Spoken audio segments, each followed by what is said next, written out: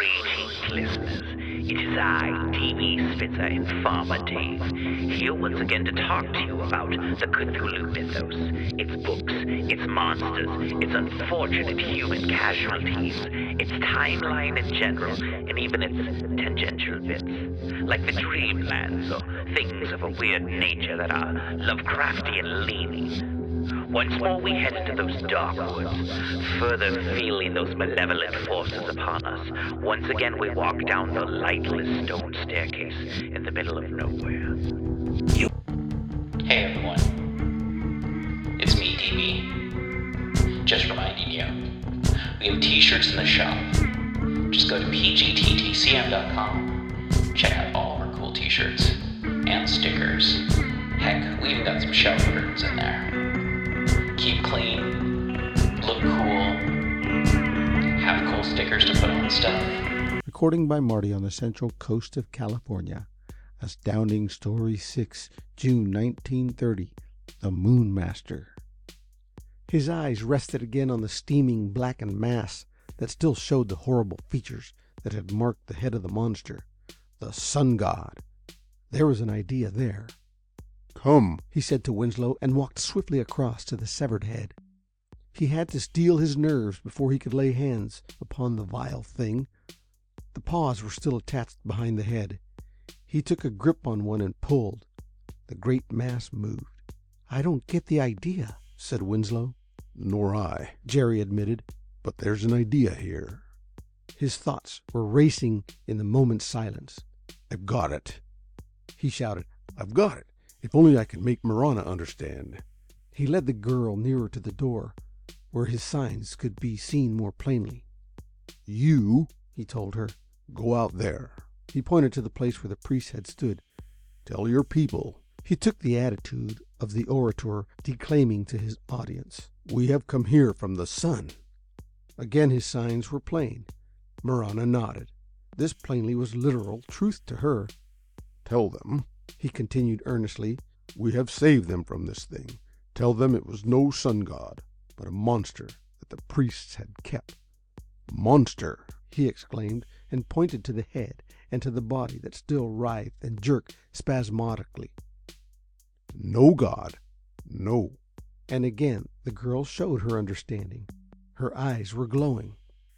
"Then," said Jerry, indicating Winslow and himself, "we will take the head that they have worshipped, and we'll drag it out and throw it to the priests."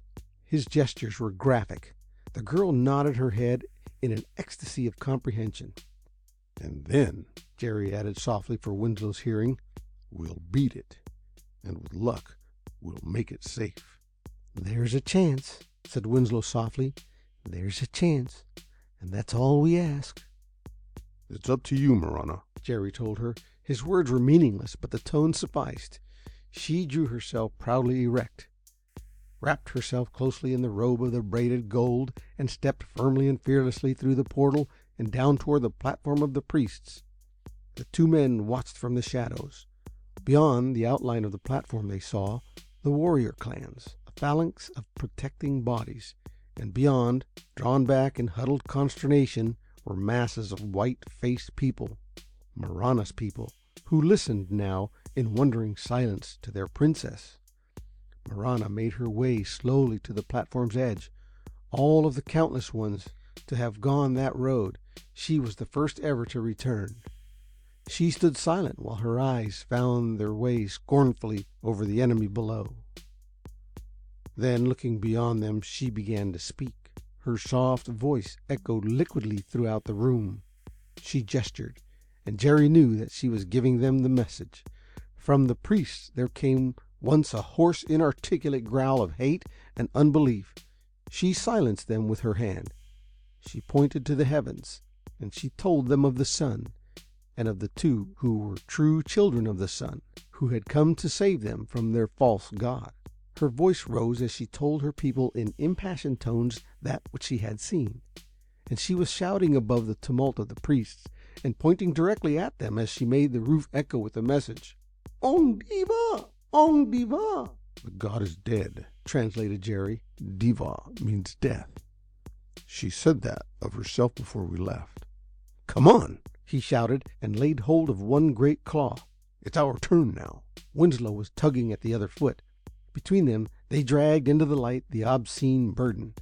Down the long ramp they took it, and off upon the platform of the priests, where Marahna waited.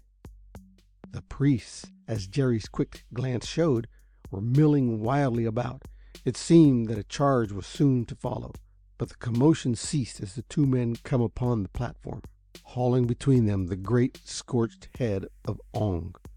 The vast hall was without movement or sound as they made their way out to the front.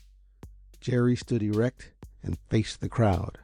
He pointed, as had Marahna, toward the sun somewhere above those thick masses of rock. He traced it in its course across the sky. He pointed to Winslow and himself, and in loudest tones he roared throughout the room his message. "Ong!" he shouted. "Ong Diva!" "I'll count 3," he whispered in the utter silence, "then let her go." Again he took a firm hold on the flabby paw.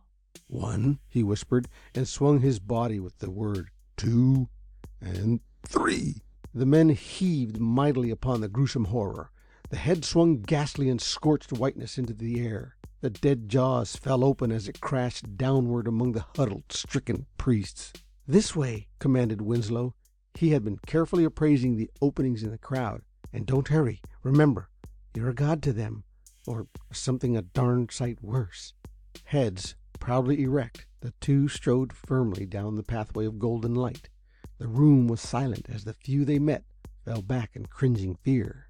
Slowly, interminably, the long, triumphal march was made across the rocky cavern of the moon. Not till they reached the portal did the silence break. The shrieks of the priests and the clashing of copper were behind them as they vanished with steady steps from out of the room. "Now run!" ordered Winslow. "Run as if the devil from hell were after you, and I think they are." The two tore madly down the corridor, whose double rows of brightness made possible their utmost speed. There was the narrowing of the passage. Jerry remembered it, where they came out at the foot of a great shaft, the dead throat of the volcano. Beyond them the shrieks and clamor echoed close. A rope was dangling from far up at the top. Jerry leaped for it before he recalled the condition of his arm. In the excitement of the encounter he had forgotten that the arm was still in no shape for a long hand-over-hand climb. "I can't make it," he said, and looked about quickly. There were baskets of fungus growth, already dried from the heat of the midday sun that had shone where it grew. He dragged one to the narrow part of the tunnel. Winslow tugged at another and threw it up as a barricade. A chalk-white figure in copper sheathing was clambering upon it as he worked at another of the nets. Jerry let go of the fiber basket he was dragging and drew his knife as he sprang to meet the assault. A sharp cutting edge was unknown to these workers in copper. Jerry slipped under the raised, bludgeoning copper weapon to plunge the knife into a white throat. Then, without a look at the body, he helped Winslow, struggling with another load. They completed the barricade. A heap of fungus made a raised place where Jerry leaped, commanding the top of the pile that blocked the choked throat of the passage. He was ready for the next figure that leaped wildly up. It would take them a while, Jerry saw, to learn of this scintillant death that struck at them from close quarters. His knife flashed again and again as he took the men one at a time and let their limp bodies roll back to the passage beyond. The assault was checked when Jerry shouted to his companion. "Tie the rope around me," he ordered, "up under my arms. Then you go up. When you get there, pull up, and for the Lord's sake, pull fast." "Go on," he shouted. "I can hold them for a while." He turned swiftly to take a leaping body upon the red point of his knife. He felt the rope about him as he fought, knew by its twitching when Winslow started the long climb, and prayed dumbly for strength to hold his weak fortress till the other could hoist him up to the top. He was fighting blindly as they came on in endless succession, the figures of frenzied priests leaping grotesquely beyond. Only the strategic position he had taken allowed him to turn the wild assault again and again. They could only reach him by ones and twos, but the end must come soon. There were priests tearing at the foot of the barricade. The cold winds that came down from above revived him, but it helped the figures ripping at the fiber cords. The dry fungus fragments whirled gaily away and down the passage in the wind. The wind! The draft was blowing from him, directly upon his attackers. Jerry struggled and clinched with another that bound beside him, and knew as he fought that a weapon was at hand. His knife found the lower edge of copper, and the figure screamed as he rolled it down the slope. He slipped the knife into his left hand as he fumbled with his right. His precious matches! He struck one on the rock. It broke in his trembling fingers. Another. There were so few left. He drew it with infinite care at the surface of rock. The figures below tore in frenzy at the weakening barricade, while yet others stood waiting at this sign of some new form of magic. They shouted again, as they had when, those long days ago, he had lighted a cigarette before their horrified gaze. Jerry shielded the tiny blaze in his hand to bring it beneath a papery leaf beside him. The flame flashed and dwindled. He dared not drop back to set fire to the base of the heap. But even in the exhaustion and strain of the moment, Jerry Foster still knew the value of the showman's tricks in reaching the fears of these white-faced fighters. With grandiloquent gesture he raised another of the tindery fragments and ignited it from the first. Another, and he had the beginning of a fire. He lit another piece, and when he had it blazing, dropped it behind him, and kept on with the show. A large piece became a flaming torch, and he waved it before him and laughed to see the warriors cringe. A cloud of smoke was billowing about him. He leapt to safety through a rising wall of flame. The rear slope of the barricade became a furnace. The wind behind him swept the smoke clouds down the passage. He heard and sank back weakly on the ground as it came to him, the screaming riot where a mob of terrified warriors fought and struck to turn the horde that clamored behind them and push them on. The blast roared over the heaped fuel and poured downward from the crest. The noise of the retreat went silent in the distance. Spent and exhausted, Jerry Foster lay panting upon the stone floor. The breath of cold and life came down the long shaft from the crater. Had Winslow gained the top? Was he equal to the climb? Jerry hardly felt the jerking of the rope about his shoulders, but he knew as, in frantic haste, it drew him scraping up the long side of the shaft. The biting cold above revived him, and again a scene of desolation was spread before his eyes. Winslow fumbled with knots and released him from the rope. "Come on!" he shouted, and extended a helping hand as they leaped and raced across the rocky floor. Jerry again was vividly, strongly alive as the cold wind swept him. He leaped hugely through the whirling wisps of dried-out vegetation. The sun had stripped the surface of every living thing. Again the rocky slopes rose naked in the rosy light of evening. The sun was hidden below a distant range of jagged hills. The long night was begun. "You're going the wrong way," Jerry shouted. "We left it over there." He stopped to point where the sun had set. "See? That's where we fought the beasts." "Come on," repeated Winslow. "Hurry. We mustn't lose out now. I flew the ship over this way while I was up here before." A ridge of rock cut off the view where Winslow pointed. "Bully for you!" Jerry shouted and turned to follow. They stopped as the slope ahead, from its multitude of honeycombed caverns, erupted men. The priests were ahead, and behind them swarmed their men. Vindictive and revengeful, the wily enemy was fighting to the end. The two stopped in consternation. "What's the use?" demanded Jerry. His voice was tired, utterly hopeless. "And the ship's right over there." "A million miles away, a million miles away," said Winslow slowly, "as far as we're concerned." The army was sweeping down the long slope. They had found their quarry. There were other figures, too, pouring from the throat of the volcano, white, naked figures that swarmed in growing numbers and rushed upon them from the rear. "Trapped," said Jerry Foster savagely, "and we almost made it." He rose wearily to his feet. "We'll take it standing." The armored warriors were approaching. In leaping triumph they raced to be the first ones at death. The shouts of the priests were ringing encouragement in their ears, but the leaders from the rear were nearer. One deep breath Jerry drew as he turned to meet them, then stared astonished as the figures swept past. They streamed by in confusion. They were armed with rocks, with clubs or copper metal. Some even carried bars of gold above their heads. They came in a great swarm that swept past and beyond them, and they met, like an engulfing wave, the bounding figures of the men in copper. Smothered and lost were the warriors in the horde that poured increasingly on. The wave before Jerry's eyes swept on over the crest, while he stood in amazed unbelief at the battle that raged. It was Marahna who brought understanding. He turned to see her kneel in sobbing, thankful abasement at his feet. Marahna! Her people! She had saved them! There was time needed for the full force of the truth to banish the hopeless despair from his heart. Then he stooped to raise the crouching figure with arms that were suddenly strong. The pale rose light of the departed sun above shone softly within a rocky valley of the moon. It tipped the tall crags with lavender hues, and it touched with soft gleaming reflections a blunted cylinder of aluminum alloy.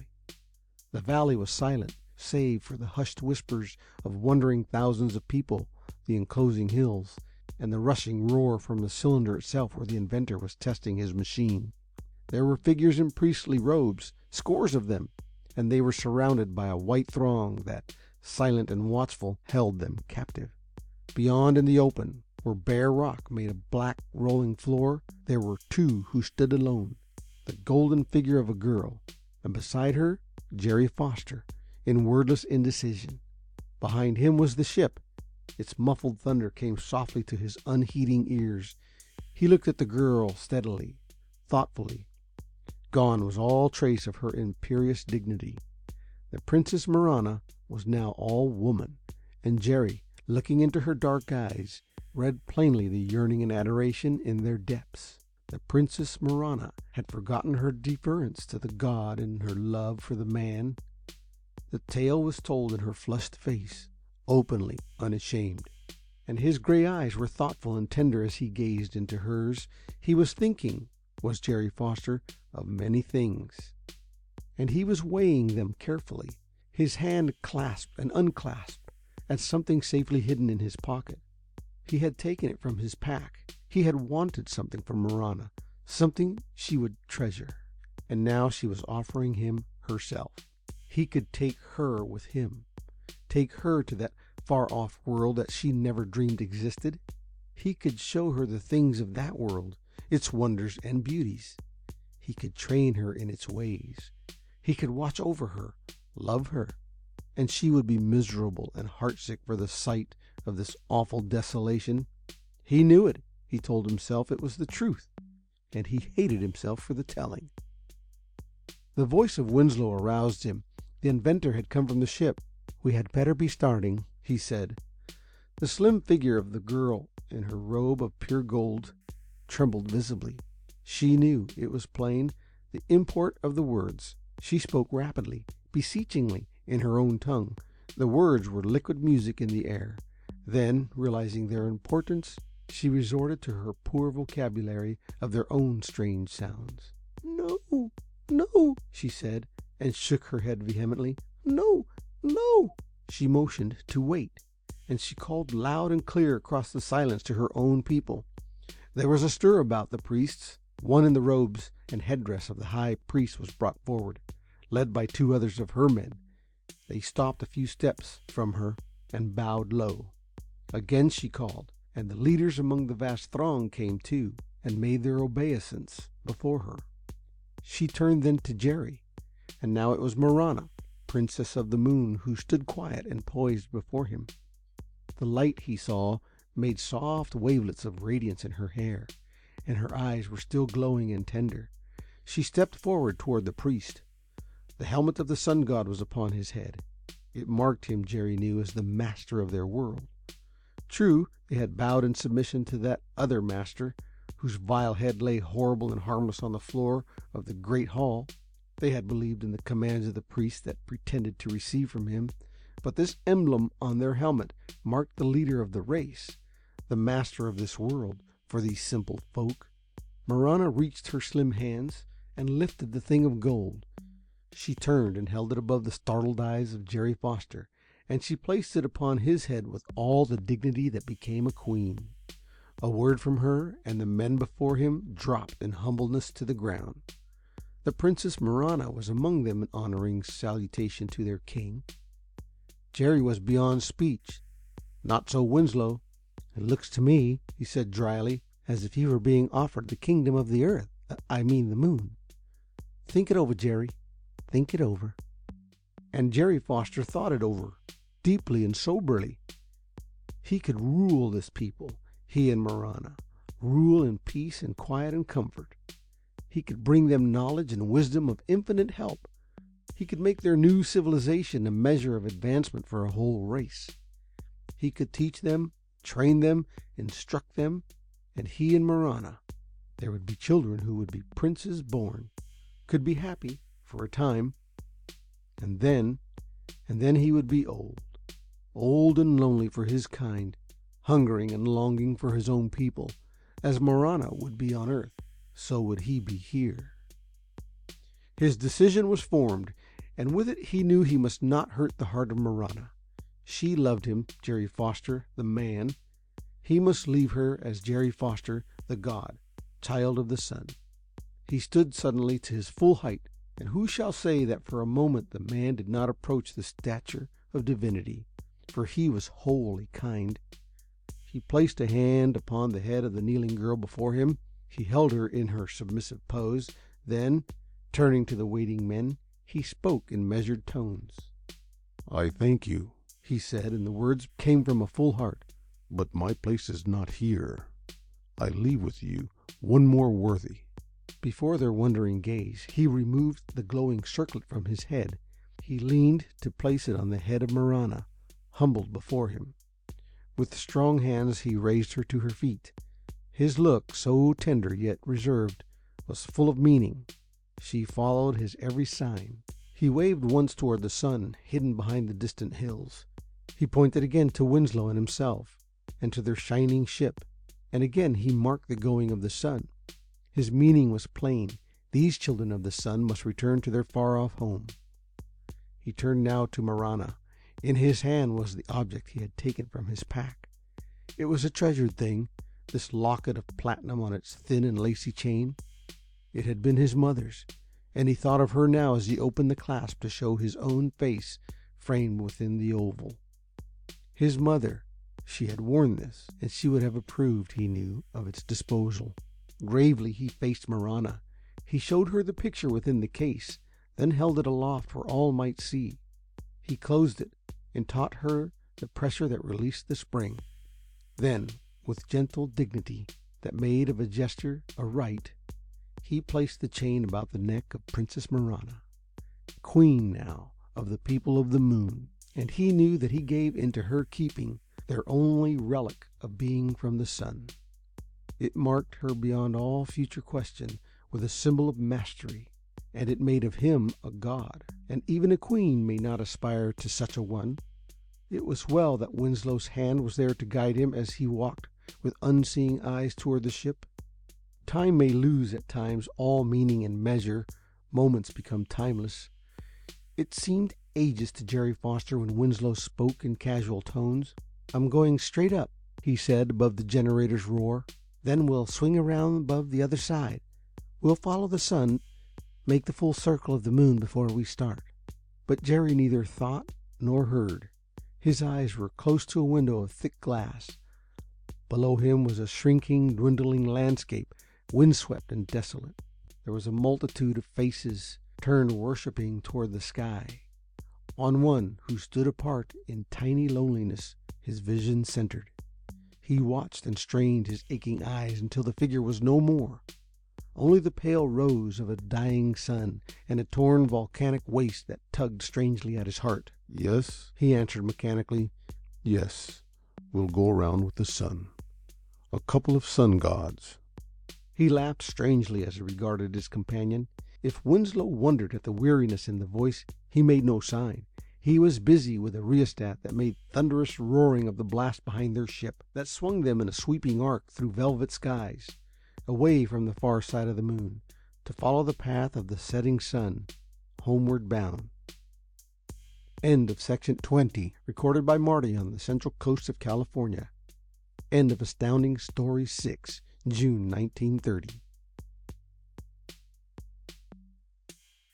To the Cthulhu mythos. Mythos, you can help show your support by going to the show notes and following any of the links that'll tell you how to support the show and how to support our guests. And thank you to all of our guests who you can find in the show notes. Rate, review, subscribe, and remember, patrons get priority access to asking us questions, suggesting topics, even, submitting stuff. Actually, you don't have to be a patron to submit anything. That's how Dave got on the show, and that's how you can get on the show too. It's the people's guide to the Cthulhu Mythos. Rate, review, subscribe, tell your friends. Thank you for listening. Back to the show.